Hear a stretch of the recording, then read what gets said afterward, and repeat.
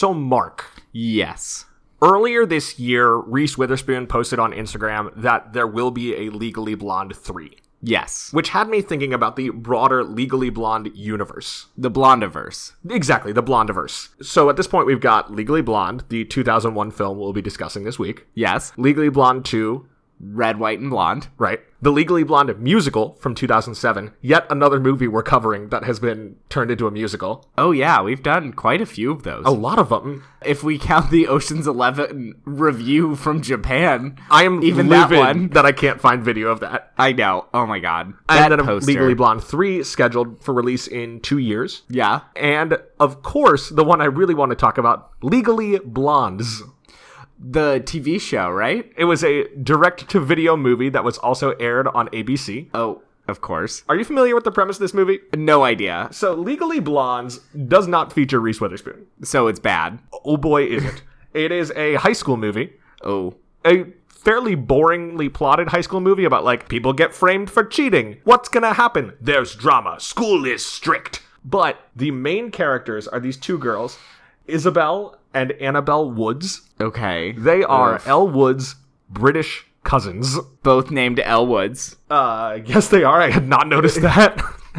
And they, for reasons, are moving to California, where they live in Elle's old neighborhood, and they attend her school, and, like, that's a piece of it all. So the legacy of Elle Woods stands. With her British twin cousins. Of course.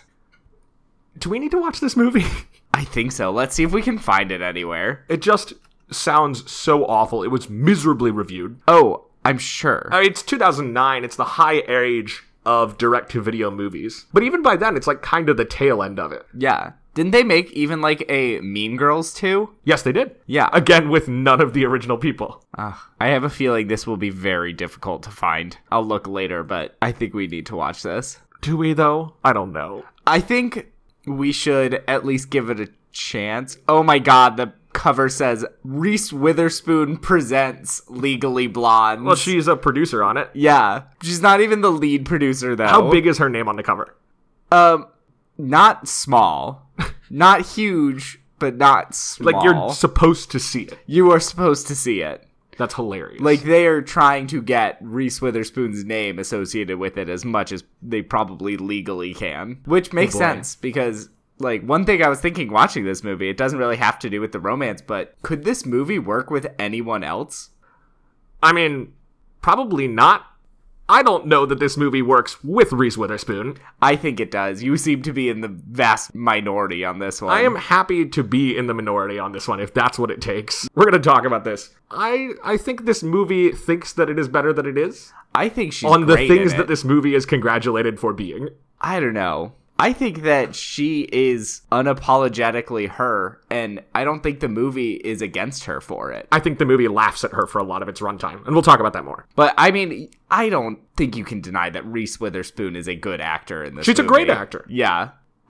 I hope she's the president of Harvard Law in the third movie. So, the movie originally was not supposed to be set at Harvard. Really? It's based on a novel by Amanda Brown based Yeah. on her experiences at Stanford Law. So the movie was originally going to be set at Stanford as well, and they wanted to shoot it there. Yeah. And the Stanford administration didn't like the script and said no. So then they shot it instead at a bunch of LA schools, USC, UCLA, Caltech. And then they set it, of course, at Harvard. And they wound up shooting the last scene, the graduation stuff, at Dulwich College in London because Reese Witherspoon was there shooting The Importance of Being Earnest. So there's no scene set, like, actually filmed at Harvard? Nothing was shot at Harvard. Okay, this brings us to another question I wanted to ask. Why do they call it CULA? I'm sorry, what? Did you not notice this? Yes, in they the call movie? it CULA. They call it the California University of Los Angeles or something. I don't know. It's a very strange thing. This movie exists in a weird alternate universe when it could easily just be set in our universe because they named the school she's going to. Yeah. So why the other school be like that? That's what I don't understand, is, like, I wonder what UCLA's, or the whole UC system in general probably, like, why they were like, California University is fine, but the University of California, stay away. It just doesn't make any sense. I don't Because get also, it. like,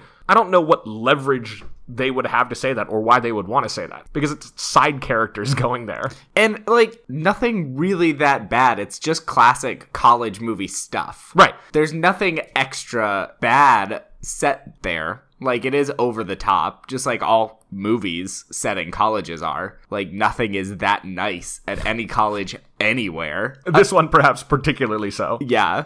I will say that they do seem to accurately reflect the amount of people that a college would shove into that house. It's also a sorority house, so it's a little bit different.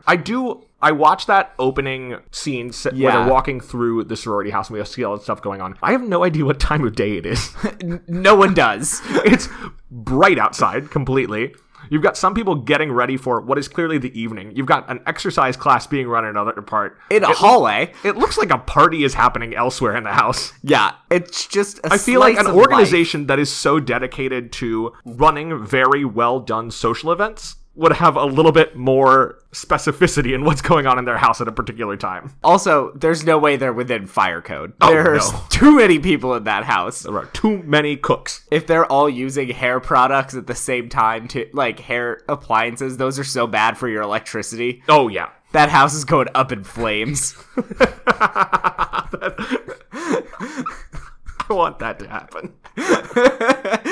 I want to watch that. Like, it's Legally Blonde 3. Legally Blonde 3. Yeah. Sorority house goes up in flames. Because they're breaking fire code. I have not seen Legally Blonde 2, so I can't incorporate any information from that movie. In Legally Blonde 3, house goes up in flames, and the university then sues the sorority for violating all of these policies and starting a fire. Yeah. Elle has to come in and defend these practices in court. As a Harvard law professor, she has to come in and defend these practices of chaos within this house. Yeah, of just blatantly breaking fire code. Exactly. Perfect. Or I think it would be even better if just in the background for some scene, the sorority house is on fire while like Elle and Warner are fighting outside of it. The sorority house just starts smoking in the background. That'd be amazing. Unexplained. This is it. All right, Hollywood, call us. Yeah. We've cracked the script. We have so many good movie ideas. We cracked the script. Oh, I think we're ready, right? Yeah, let's start it. Welcome to Heart of Podness. I'm Mark and I'm gay. And I'm Will and I'm a ginger. And this is a podcast where we delve deep into cinematic love stories to answer the age-old question. Does Hollywood romance actually make any sense? And are these people actually dateable? Or even likable? It doesn't matter if the romance is a main plot or if it's a one-scene flirtation. We're going to dig in and see what's there. And I've already kind of hinted at this. I'm just going to say it right off the bat. I did not love this movie. I think that this movie is great. Which seems to be the consensus of a lot of people. Yeah, because even after you were telling me this stuff, I watched it after that, and I still thought it was good. Okay, so this is going to be interesting. Yeah. This movie, of course, is the 2001 film Legally Blonde, directed by Robert Luketic in his first feature, and starring Reese Witherspoon as a fashion student at CULA. Yep. Who... fashion management or something. Something like that. Yeah. It's not just fashion. She's not into fashion design. Yeah. She's the business side of fashion. Right. Who then goes on to Harvard Law School in her pursuit of her boyfriend, Warner. In an attempt to prove that she's serious enough for him. Exactly. Where she meets Luke Wilson, who I had 100% forgotten was in this movie. What a person. I know. What a guy. To give you some context on where this movie falls in 2001, it comes out in July of that year. It's a summer release. It actually did really well. It had an $18 million budget. It finished domestically at $96 million. Wow. So like close to that $100 million mark, which is a big deal, particularly for a movie led by a woman. Right. That same year, it was nominated for the Golden Globe for musical or comedy, alongside a couple of movies that we've already covered on this show. Really? Bridget Jones's Diary. Shrek. And Shrek. Nailed it. The movie was nominated and Reese Witherspoon was nominated. And they wound up losing to Moulin Rouge and Nicole Kidman in Moulin Rouge. Yeah, that's fair. Have you seen it? I have not. The fifth movie that was nominated in the category that year was Gosford Park. What? It's a, British thing. I don't know what it is. It's a mystery directed by Robert Altman and starring Bob Balaban and Eileen Atkins, this whole ensemble cast, doing like an Agatha Christie-style murder mystery. Oh, that sounds kind of fun. That sounds cool. Yeah. Sounds more fun than this movie. You're wrong. I think that the movie has this reputation of being this movie about a girl who, goes out and proves that she can do what she wants to do. And I think the movie believes that by the end of the movie. But I think that it spends most of the movie making fun of her for all the things that everyone else in the movie is making fun of her for. Where they want to depict people who don't approve of Elle, but they also kind of want you to laugh along with it too because they're heightening it so much. I mean, I think there's room to make jokes about it, but it is, like, one thing I noticed watching this is Elle is literally the only nice and sincere person at Harvard, which, you know, you say, like, they're making fun of her, but they also make her out to be the only good person at Harvard for a long time. So I don't think you're wrong, but I think that before that, the movie treats her almost entirely as a joke. And even then, they're not treating her as nice for a long time so much as they're treating her as sort of foolish. And it's like, it is a foolish that is very trusting, but in a lot of ways, I don't think that the movie does respect her intelligence until it decides to have characters respect it as well. I'm not sure, because even, like, her friends, they're making fun of them, yeah, but they also show that, like, her friend learned Korean to talk to her nail person. So, like, even her friends at the sorority are also good people. A lot of it is about women supporting each other, and there's only women supporting each other in this movie. Even Stromwell, who comes across as mean at the beginning, is going, like, the Lucy Liu and set it up route, where she's, like, trying to be tough so that she learns, even if that's not the most effective way. But I don't know, because I feel like her friends are super supportive of her no matter what she does, and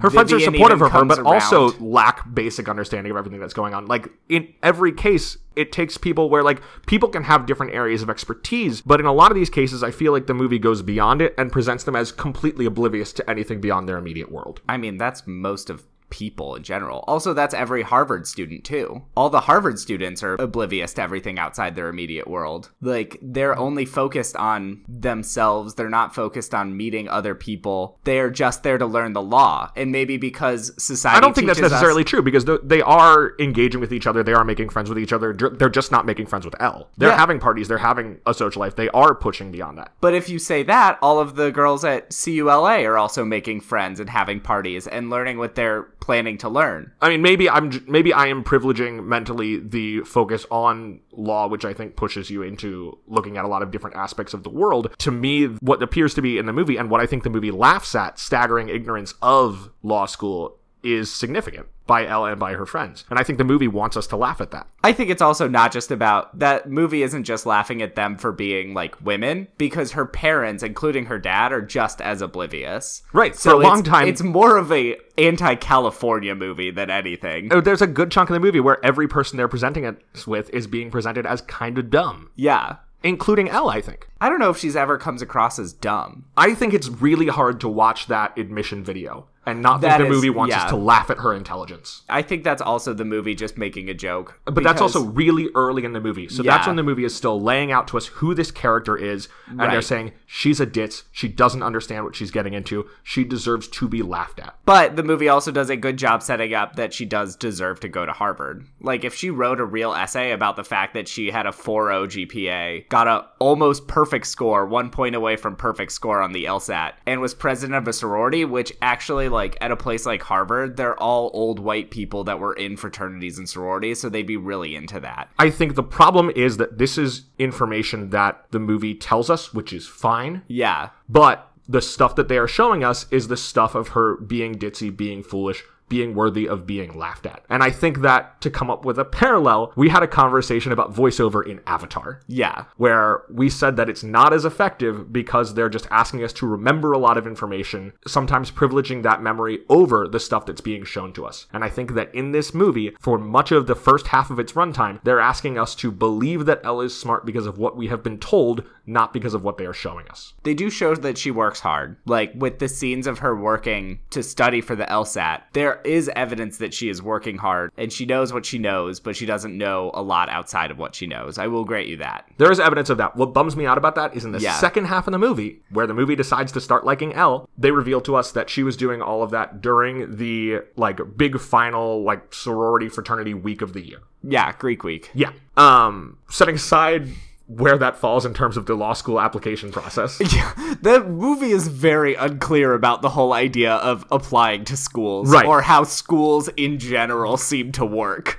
Setting aside the timeline of it all, the movie doesn't tell us that this is during Greek week, a big deal, especially that she's in the president, until the second half of the movie. Yeah. When it is happening during the movie, we just see that, like, there's fun stuff happening and she's studying. But there's no reason to think that that fun stuff is any different from any other fun stuff that's going on throughout the year. And I think that's a mistake on the movie's part, because there's no reason to to believe that what she's missing out on is particularly special. Yeah. And had the movie shown me that when it was happening, I would have been more invested in what's going on. Yeah, that probably would have been a good addition. I will agree with you there. I just think that you're not crediting the movie for the things it does do well. Like the fact that the movie is about how you can, in the end, be feminine and successful, which there's basically no movies. Even still, I can't think of other movies where that is the main theme. Where it's saying, yeah, you can make fun of her, she's kind of ditzy, but she doesn't really change who she is. She is still wearing pink in that final courtroom scene and just as effective of a lawyer. And that's a great idea for a movie to be exploring. Yeah. I think the movie undercuts that idea because the movie joins in that mockery. I mean, it's still 2001. It's not like this is an idea that was invented yesterday. Yeah. Though. They could have made that movie. They chose not to. The movie that they did make, to me, suggests that they could have made that movie. They had those ideas. They were willing to commit to a movie about those ideas, but they didn't want to give up making fun of it too. I don't know. The thing is also some of it is just good humor.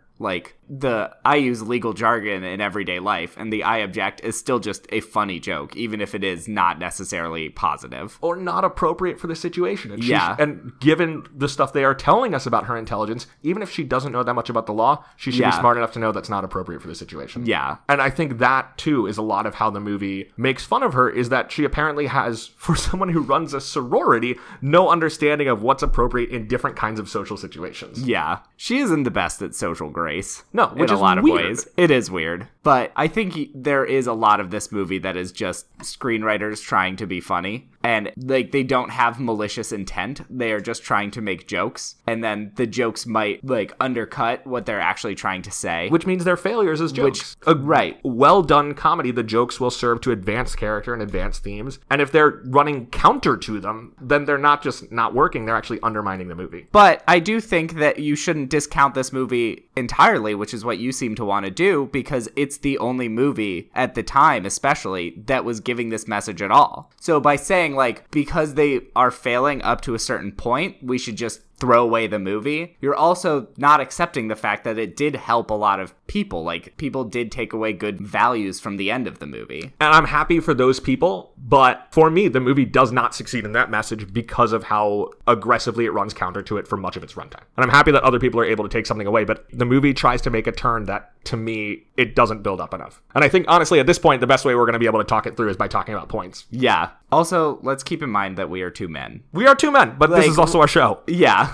And I just like, I don't think that means we don't get to talk about the movie. No, I'm not saying that. I'm just saying, like, feel free to disagree. Like, as a listener, take into account that we are coming at it from a male perspective. Sure. So, like, yeah. But I do think that we should move into the points. So where are we starting with this one? I guess it's just the beginning. It's a very good place to start. Yeah. So the movie opens with a woman on a bicycle holding a letter. She bikes up to a sorority house where, as we said, there are way too many things happening. How is there an actual exercise class just in a hallway? Well, you gotta do it there because every other room is busy with a different event. That is true. What time of day is it? That is something I did not think about at all. And wow, I just it's like either can't stop 10 thinking o'clock about in the morning or 7 p.m. Yeah, but no one's like, there's no one doing anything that would anchor this at a time. Because Elle is getting ready for a date, which is a dinner date. A dinner date. So I'm guessing it would be late afternoon from that. But there are definitely people just like doing morning things. It's very unclear. Like, I wouldn't be surprised if someone walked out both with like eggs and a glass of orange juice, and then someone else walked out with like a full turkey. Yeah. At the same time. But yeah, so I feel like they were just like, this is our one real shot at showing the sorority house, so we're gonna do everything. Yeah. It's just a slice of the full life. Full day shoved into one shot of a house. It's like on a Navy ship where everyone's on rotation, so their days all kind of happen at different times. Yeah. But it's a sorority house. Yeah, maybe they have to... Everyone actually does sleep in that house. They just have to have it rotating in shifts so Legally they can all Blonde fit. 4, Blondes at Sea. I would watch that. Oh my god. It's like the Sweet Life on Deck. Yep. But all the sorority. Oh my god, The Sweet Life on Deck is a show that happened. Yeah. That's like...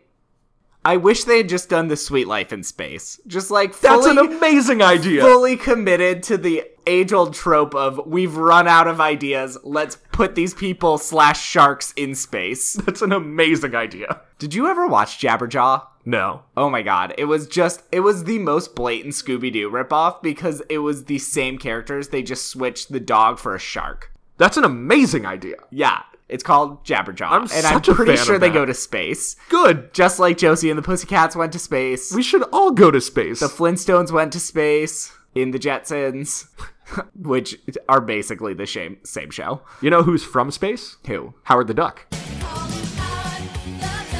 Oh, there it is, folks. Duck Talk! Yay!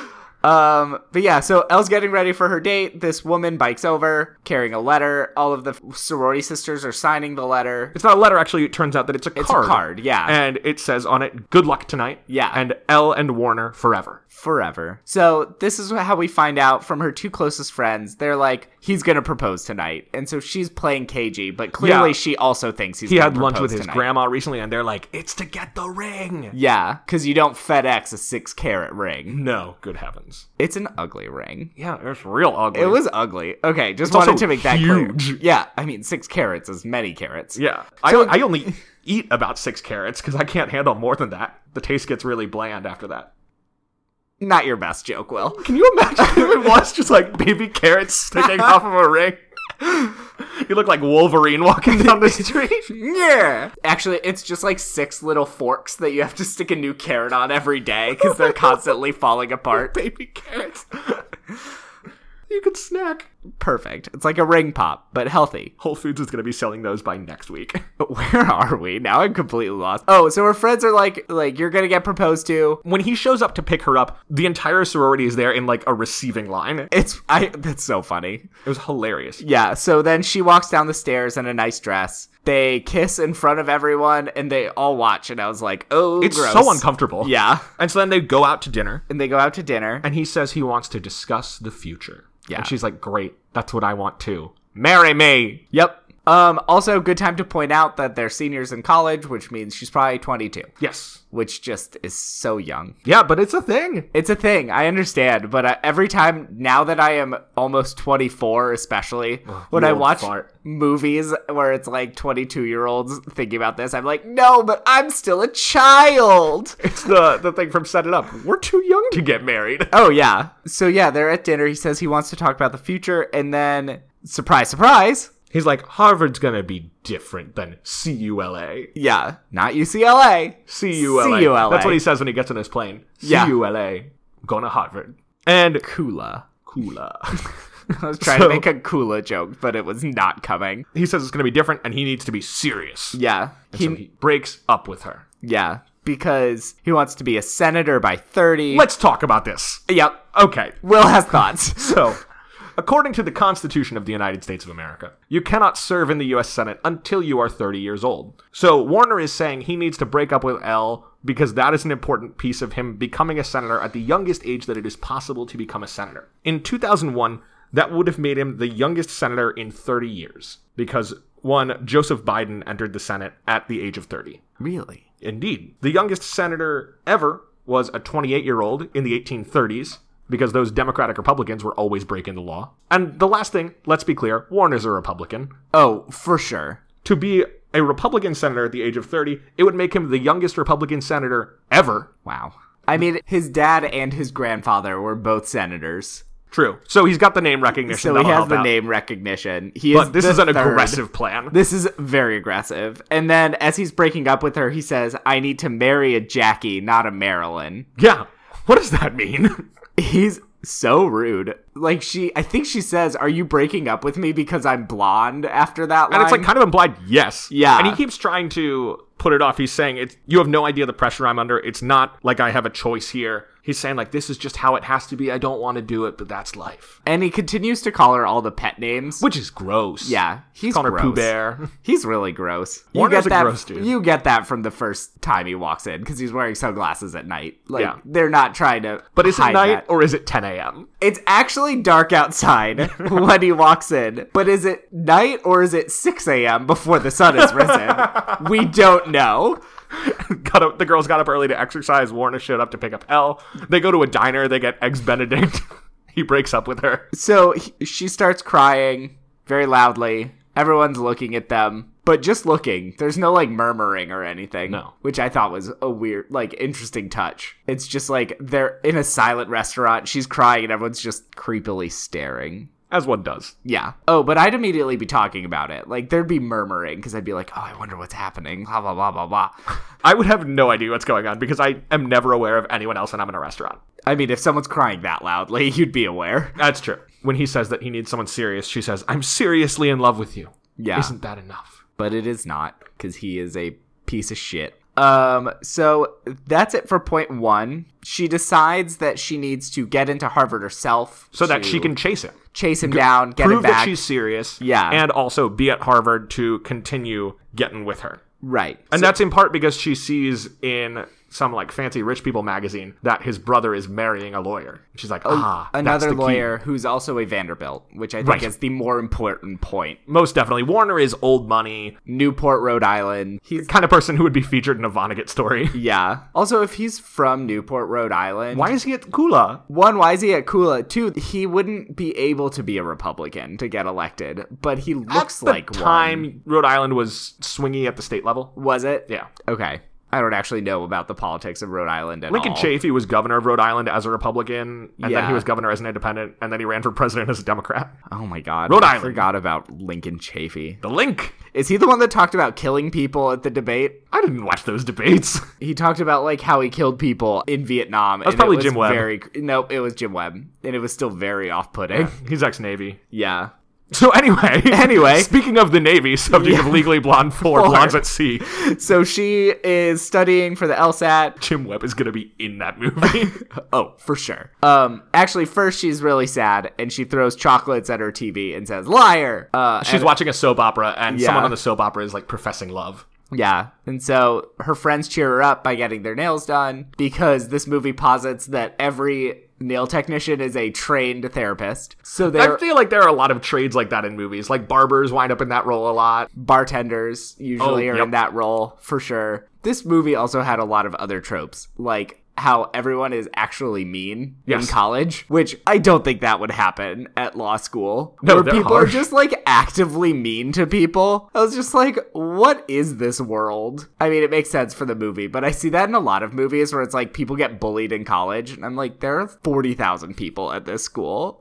Does anyone actually have time for this? No, nobody's got time for that. I know. But yeah, so she studies, she takes the LSAT, she gets a 179. So then she sends that into Harvard. She also sends in a video essay explaining why they should let her in. She talks about how she's the president of her sorority. She has really good grades. She likes to lounge in her pool. Yeah, but don't we all? It was directed by a Coppola. What? I'm sorry, what? That you don't remember that? At one point she says, like, I even brought in a Coppola to direct my admissions I totally movie. forgot about that. I watched this movie a couple weeks ago. Because everyone in LA knows each other, clearly, is the implication. California. This movie has such a weird California hate. Oh yeah, it does not like California. I think a lot of the jokes are about California too. Like, her dad is such a ridiculous character. I would watch more of her dad. Oh, for sure. I wish he was in it more. The fact that he was holding a martini at her graduation Yeah. in this, like, fancy church He's like never hall. seen not holding a martini. Things we can only aspire to. But that also means that he, in his coat pocket, must have, like, a specially built pouch for a martini glass. Well, you mix it, you pour it into a flask, but you carry the glass with you. Yeah. You get, like, one of those, like, camp cups. How people have, like, collapsible cups for when they're camping. But a collapsible cup in the shape of a disc that pulls up into a martini, Martini. glass. Then you pour out the flask, you pour the martini in there, you grab an olive out of your pocket, and then you're good to go. I wonder if that exists. I don't want it to sound like I've thought about this because I'm making it up right now. I would legit not be surprised if something like that existed. I'm sure it does. Wow. So anyway, Elle gets into Harvard. Yeah, Elle gets into Harvard. Ostensibly because we see the admissions committee debating it, and they're clearly kind of weirded out by this video. Yeah. I do like, actually, in some ways, its portrayal of the admissions process, where the way that admissions works in a lot of these places is there are people whose job is to, like, kind of pitch a person to an admissions committee. And we see that. We see people making the case for Elle there. Introducing some of that evidence you brought in, like, she actually has really good grades. She has done a lot of impressive stuff. And they wind up letting her in, ostensibly just basically to bring up the number of women in the class. Yeah, which they do need to, based off of the shots of the classes. Yes. Also, are there any people of color in Harvard? In the movie? In the movie. In background shots, yes. There are. I paid attention for that. Yeah. Yeah, this is a very white movie. That is a major flaw, also, of this film. It's a very blonde movie. It is. Actually, there's only 2 blondes. Yeah, that's true. 3, if you count her friend. Yeah, and of course, that's because her twin cousins don't appear in it. Yeah.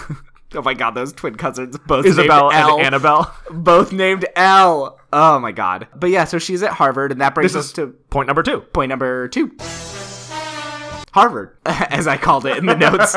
So the first thing in terms of relationship, Elle is in the hallways of class and she sees Warner looking at a bulletin board. Because, you know, in college, we all just look at bulletin boards all the time. And he is rightly stunned to see her. Yeah. Oh, I love she sees him and then she, like, composes herself and then does the, oh, Warner, I didn't see you there. He is shocked. He's like, did you come out here to find me? And she's like, no, I go here. She is also there to find him. I mean, yeah. But she also does go there. Both things are true. Both things are true. And so... And she immediately tells him that she needs help planning a luau, and that this year is going to be more fun than senior year. Which is just... Oh, poor Elle. L1! Party time! Yeah. She has so much sadness ahead of her. I mean, as the movie shows, but also just as a 1L. And then he's like, how did you get in here? And she's like, oh, like it's hard? Which is probably the most famous line, I'd say. It's very memed.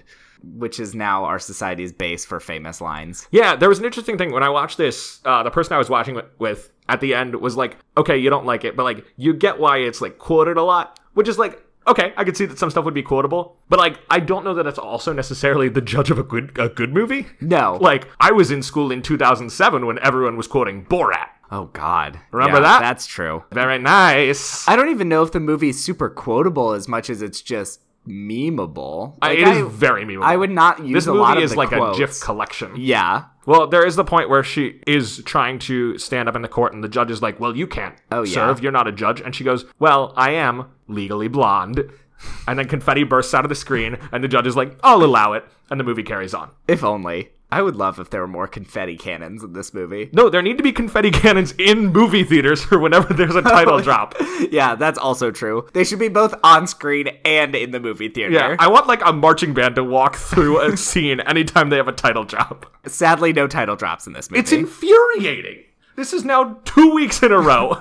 We've watched movies that should have had title drops. This one would have been harder. Skyscraper is obscene that they didn't ever say the word skyscraper. We need committees looking into this. Where is Robert Mueller on the skyscraper crisis of 2018? I mean, the thing is, how often do you actually say the word skyscraper versus just calling it a building? Sometimes. More than that movie did. More than that movie did. I will grant you that. But it is infuriating. It's like, just say it. You don't even have to make it a title drop. It can just be at one point you say the word dramatic. Skyscraper. Like one of those myriad news reports we see that could be like, yes, this new skyscraper was built. The tallest skyscraper in the world. The skyscraper is just about to open to residents. Do they ever say it? No, they do not. By the time this episode comes out, the movie's going to be out for 3 weeks and nobody will be talking about it. No one will care at all. We watched it yesterday.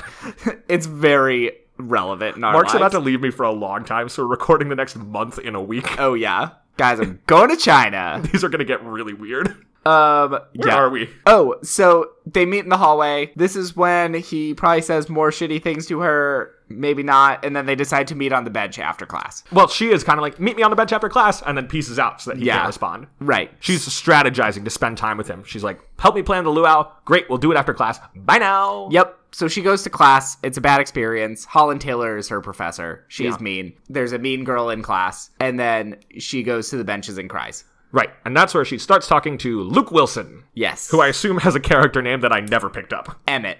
Okay. His name is Emmett. Emmett and L. L and M. Just thought about that. Oh, interesting. I don't know if that was a reason, but it's weird. I don't know. So he's basically the first person that is nice at Harvard. Notably, not a student, because you can't have a nice student. Yeah, every student is mean. Maybe this is why Stanford didn't want them to shoot it there. Yeah, maybe they read the script. And they were like, our students are not this bad. Yeah, no college's students are this mean. Right. They're too depressed. That's not where I was going with that, but okay. I think everyone in college is too depressed in law school to be mean. I think just in life, like, it takes so much energy to be specifically mean to somebody. somebody. I know. So, yeah. So they talk on the bench. He gives her tips on, like, how to act with certain professors. Yeah, how every professor will like you based on what you do. Right. So he's nice. And then Warner shows up. And she says, bye now to Emmett, essentially. Yep. And Luke Wilson shuffles away with his hair flowing from his center part. Very long, very center parted. Yeah. That's actually the hairdo that I'm planning to transition to. You should not. I will cut your hair for you if you try that. Will it be like Lindsay Lohan, just cut it straight across? Yep, and it'll look perfect. You can also pierce my ears. Remember when Lindsay Lohan gave herself a perfect haircut with one cut of the scissors? So then Warner shows up and she's like, I'm having trouble. There's this other student. She was super mean to me. She's complaining. And then Vivian shows up. Gasp! What a surprise. And then she... And guess what?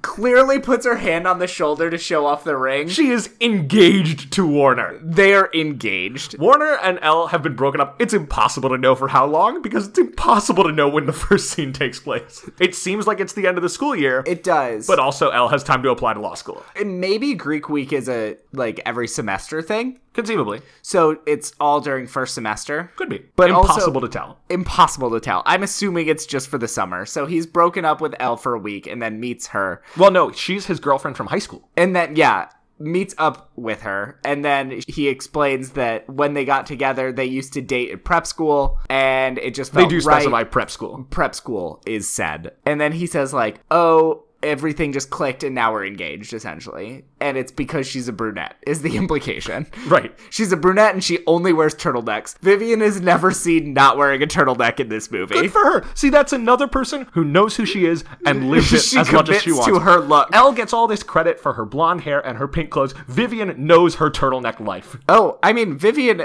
At first, she is over the top mean, but she, by the end of the movie, is a very sympathetic character. I think Vivian also is a little bit sympathetic earlier when she is ludicrously engaged to this person, but nonetheless, now his girlfriend, who has previously not shown any interest in the law, shows up clearly to get him back. That is true. There is a lot of aggression in how Vivian responds to that, but a certain amount of defensiveness is understandable. Oh, it's understandable, but keep in mind, Warner didn't know that Elle was going to be there, so there's no way Vivian would have known who Elle was in the class, and she's still very mean. Right, exactly. In class. I can also understand a little bit of that. Again, I think the aggression is too far. Yeah. But I'm kind of like, what are you doing? You clearly have no idea what's going on. Also, as somebody who has been in many classes and seen students wind up kind of dominating things with their lack of understanding of what's going on, I can understand the frustration that can come there. Yeah. Also, I've never done the reading that was assigned to me before the first class. I don't think I've ever actually, like, come to the class having read the first assignment on the first day. You're a bad person. I sympathize with Elle. Well, you never get to it. And, like, it's always the professor literally reading the syllabus word for word. And then that takes up half of the class. And then the rest of the half is just some bogus lecture. And then they're like, make sure you've read the reading by next class. Every time. It is a learned habit. That's not what happened in this class. No, it is not. Because Professor Holland Taylor is very mean. She's determined to make sure you recall what was written in the reading. Yes. Which I don't remember any of the law stuff they talk about in this movie.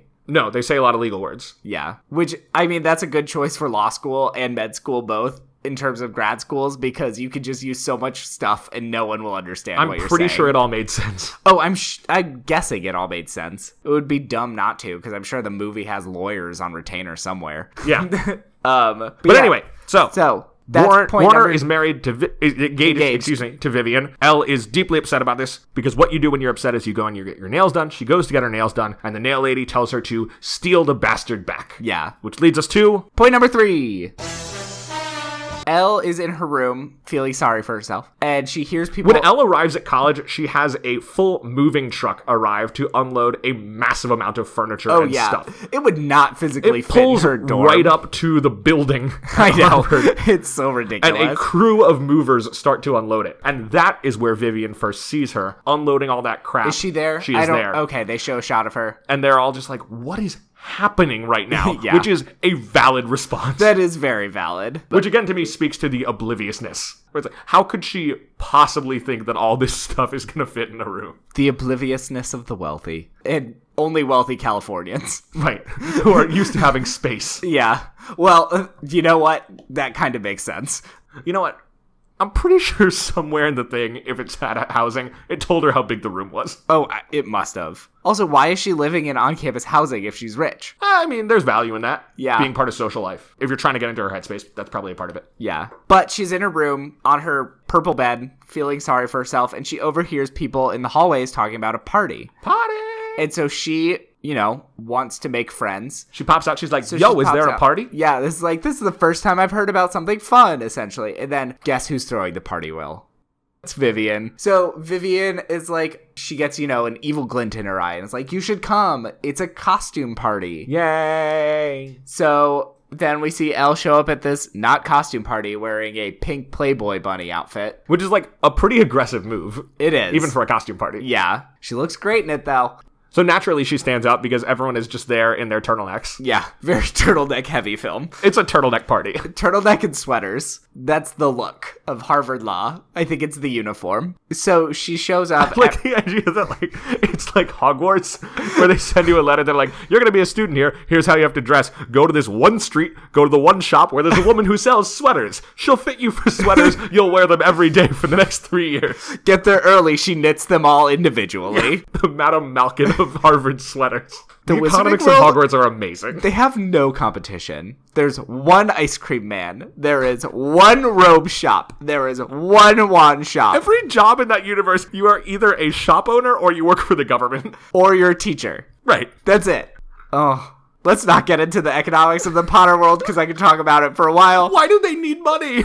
Well, because you can't, if nothing else, you can't summon food. That's true. So, you can't, make food out of nowhere. So, it maybe started as a food-based barter economy. Never should have left that. Well, I guess books. Maybe you can't just make books into existence. I feel like you could magically duplicate them. Probably. Which would lower the cost, but Right. it wouldn't necessarily... They're probably still capitalists. They are in England. Or Scotland. Both. What a weird universe. I know. Okay, like I said, we should move on because I have too many thoughts. She's at the party. She's dressed as a bunny. No one else is in costume. People make fun of her. She sees Warner. Most importantly to our story. Yes. And he basically tells her that she's stupid. Yeah. He's continuing to ask, really, what are you doing here? How did you possibly get in here? Yeah. I actually wrote down the line that he says. No, I actually just wrote, Warner just straight up calls her dumb to her face. Yeah, and she points out, look, they took the same test. They're at the same school. What the heck? And she realizes then that she's never going to be good enough for him. Yeah. And so she's upset. And she goes immediately to the campus bookstore, which is open at this hour, and buys herself a computer, still in the bunny costume. Yeah, which is a choice that she made. Because she She could coulda have gone gone home home. and changed. But, Will, again, What time of day is doesn't this? matter in this universe. What time of day is The it? one reference to time is when the judge calls recess and they will reconvene at 9 the next morning. And what's weird is it's dark out when that happens. Yep. Great. Time's an illusion. It doesn't exist in this world. And she's sad and dressed as a bunny in line for a computer. There's like an interstellar thing where we've just got Matthew McConaughey behind it all, pushing books and changing what time it is. Ugh.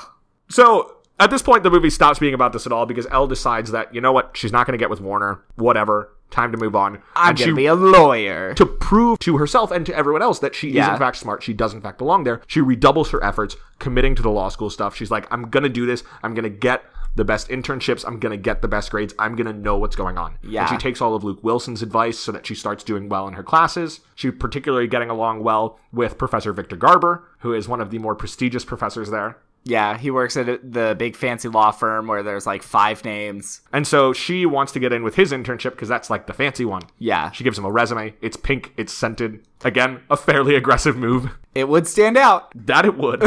And that's important for resumes. I feel like having it white paper but scented would be a good move because it's subtle. So they would notice They'll something remember something different. special about it. But it's not something they would ever think of. Oh, but one thing that does happen, she sees Emmett in line when she's buying her computer in her bunny costume. Right. And this is where I wrote down in my notes for the first time, I think. So everyone's just cool with her having a dog everywhere. Yes.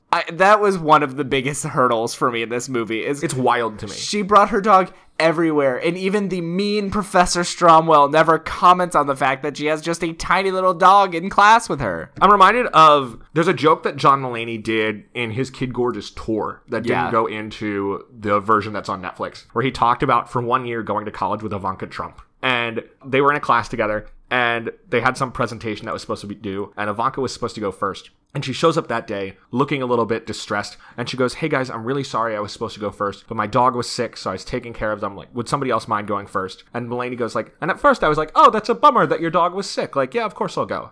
And then I was like, wait a minute. You're not allowed to have dogs here. Yeah, I mean, it's obviously a Paris Hilton reference. Yes. And it's making fun of Paris Hilton for But you know what bringing made fun a of dog Paris everywhere? Hilton better? I mean, most other The things. Sweet Life. That's what this podcast is Oh my about god, now. yeah! London Tipton. What an actually great character. That's a great character. I loved London Tipton. I was about to say Ashley Tisdale, and then I was like, nope, wrong person. That's the actor. Yeah, so this is like, in terms of our storyline, this is when she starts to actually get to know Emmett a little bit better. Right. She's seeing him around campus. He's encouraging her in class. He's the one that tells her to apply for the internship. Right. And this escalates even more when Yeah. she does get the internship, which is right around where our fourth point starts. Right. So he vouches for her to Professor Callahan. Right. He's the one that sees potential in her. He's just like a general nice guy with not a lot of distinguishing characteristics. No, he doesn't get a ton of screen time. We don't see much of him, except that he's looking out for Elle. Enough that, I mean, we'll talk about this later. It's like enough that it's just enough that you are semi-invested. I did not get enough. Like, it could have been more, but I kept it's like, forgetting he was in the movie. Yeah, it was definitely too little, but it was like they were trying to walk the line where you kind of cared, but also it's like Luke Wilson, so he's so milquetoast anyway that was not working in their favor. We've talked a lot on this show about bad teachers in movies. Yeah. And in the classroom of the teachers, Victor Garber is by far the best of them, where he does a really good job of drawing his students into conversations about what they think. Yeah. And getting them to cite information. And I was really impressed with his teaching, which made me very disappointed in the end when he tried to get Elle to sleep with him to get ahead. Oh, yeah. I was like, oh, Victor Garber, you're almost a good teacher. No, he's actually really shitty, and you notice that early on with how he always makes Vicky get the coffee. Vivian, yeah. Vivian. Who's... Vicky is Meredith's mom in The Parent Trap. At some point, I just completely changed her name in my notes to Vicky. Completely out of nowhere. And now I'm so confused. Yep. Great. Nope. Everywhere. Maybe from the beginning? Okay. Nope. Halfway through my notes, I just started calling her Vicky, and I'm very thrown off. Let's move forward. Elle is working on this case along with Vivian and also with Warner. And the lesbian. Yes. Whose only defining characteristic is that she's a lesbian. This movie has interesting stuff with homosexuality. Yeah. That is very 2001. Should we talk about that? Everything about it is just so bad, but it's so... That they identify that a dude is lying in court because he... recognized Prada shoes. So therefore, he can't have been sleeping with the woman because he's clearly gay, because gay men know brands. It's not good. That is bad. Also, the guys in the salon. The guys in the salon who know the bend and snap, which is a very weird thing that this movie stops to do for a while. Yeah. I will say, in terms of... I don't remember his name. The guy with the Prada shoes line. Mm-hmm. He is wearing a sequined Our Lady of Guadalupe shirt. That's a great shirt. And it's fantastic. But yeah, no, that's bad. The lesbian character, she's introduced as like a women's studies focused on combat or something. And she's just very aggressive, feminist trope lesbian. It's not good. In contrast to Elle. In contrast to Elle, she's especially aggressive towards Elle. And then just dropped. Like, they bring her in as the fourth intern, which felt unnecessary because she we don't pay never attention to talks. Her we don't know her as a character. I don't think she gives any other lines. I don't know why they didn't just make it 3 interns. Yeah. Unless they cut some stuff. Possibly. Yeah. But if we're looking romantically, one of the biggest things that happens is Elle is meeting with Victor Garber at one point, and he's like, "You're very impressive. You're doing great work on the case." And then he like puts his hand on her leg and kind of makes it clear that like he'll help her along if she has sex with him. Yeah. And she's like, "No, forget that. That's unacceptable. Yeah. Go away." Oh, but before that, we have seen like Emmett and Elle in terms of their relationship, Emmett and Elle go to the spa together. Right. She calls him a butthead at one point, and he's like, what? No one's called me that since the 9th grade. It is very Which is thrown off. wild. And they're just like yeah, I mean, I've called Will a butthead like last week. Right. And they're just like, getting some banter in there. But most of the rest of the movie is about the case. Right. So Which we don't care about. We don't really it's care not about that. romance. Not romance. The big thing that happens there is Victor Garber won't take her advice, and so she is brought on as the new attorney, despite the fact that she's not a member of the bar. Oh, in terms of their relationship, too, after Garber feels her up, Vivian gets mad because she Vivian sees it and thinks that that's how Elle has been moving up. Yeah, but instead what happens is Elle yells at him, runs away, and is planning on quitting before Emmett, gives her reassurance and convinces her to stay. Yeah, she's ready to quit and possibly to leave law school. Yeah. And he's like, no, do it. And so then when the client is like, you know what, Elle knows what's up, I want her to represent me, Emmett sponsors her as a member of the bar who supports her to allow her to practice. Yeah, because as a law student, you're allowed to represent someone if you have, a licensed attorney as advising your advisor. So he supports her there, too, and Elle winds up winning the case. So this brings us to point number 5, which will be very short. I can summarize it in very few words. Elle wins the case. Warner tries to get back with her. She says no. And then he tells her she's brilliant and he was wrong and she's the girl for him and he loves her. She tells him she needs a boyfriend who's not a complete bonehead.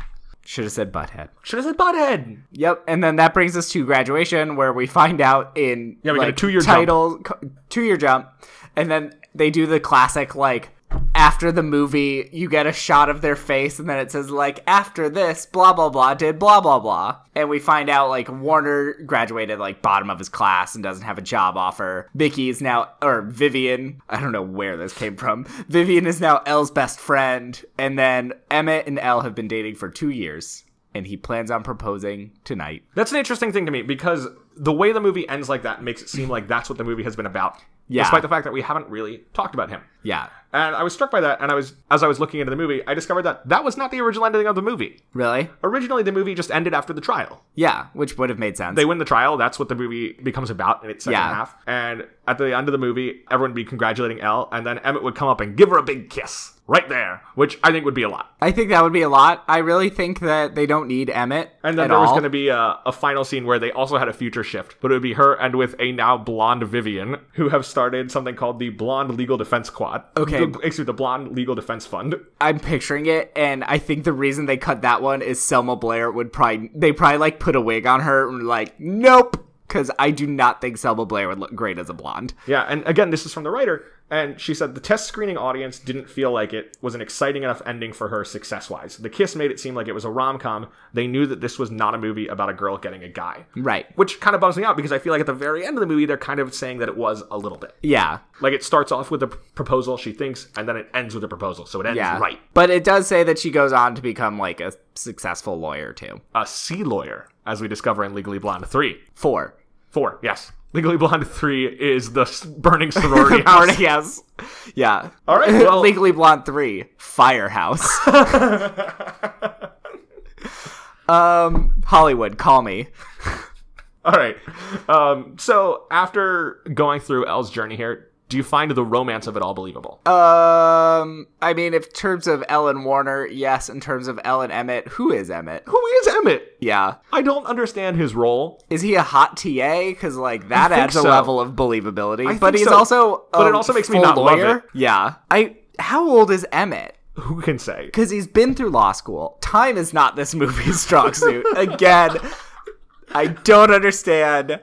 Legally Blonde 5, A Twist in Time. It's like the Rosencrantz and Guildenstern of the Legally Blonde universe, where it shows that we've actually been watching 4 movies of scenes out of sequence, and they have to go back and reorder everything. Okay. Who is Emmett? What is time? So... I'm over it. Yeah, I don't know. Okay. I feel like we see so little of it.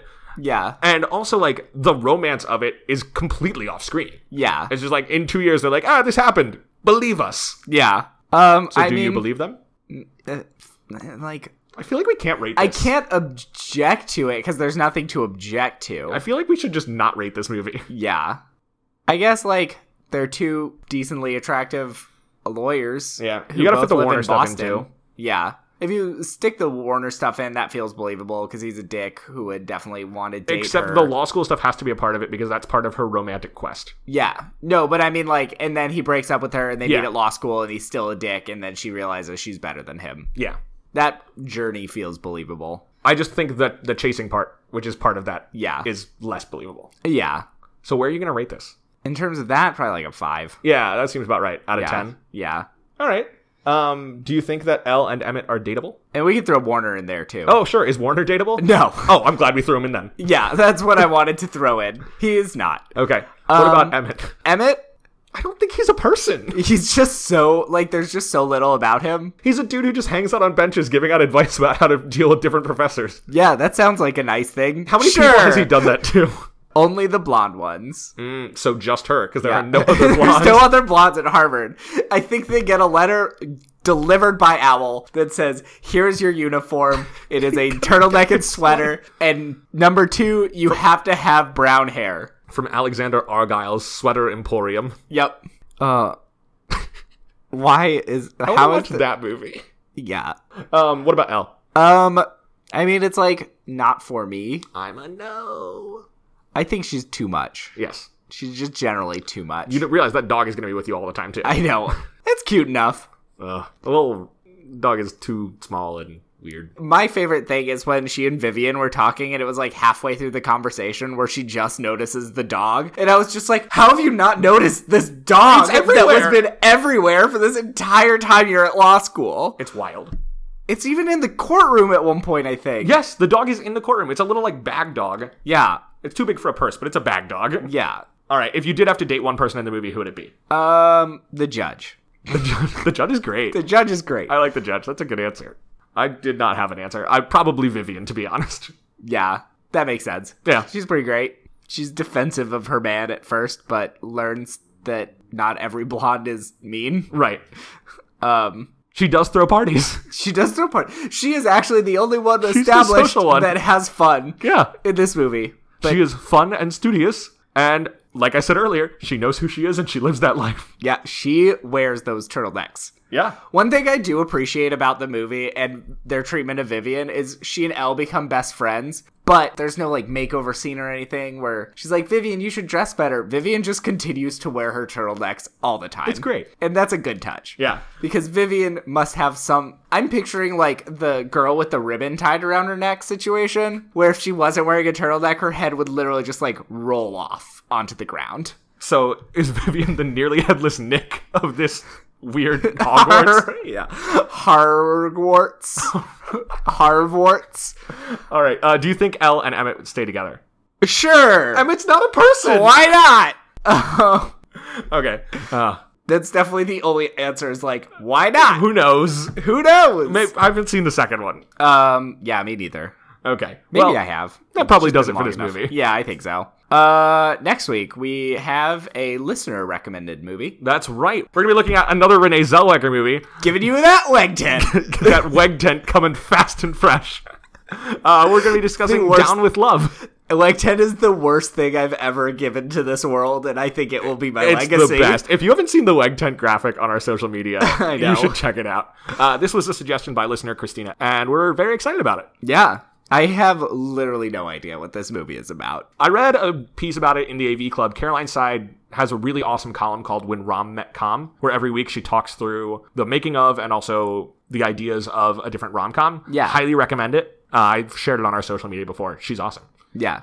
But anyway, until then, of course, you can follow us on Facebook and Twitter at Heart of Podness. And of course, much like Christina, you could email us questions or movie suggestions at heartofpodness@gmail.com. Make sure you rate, review, and subscribe to the show because it really helps other people discover what we're doing here. Yeah, last question. What is the best piece of dating advice you got from this movie? Obviously, it's sit on a bench and dole out advice.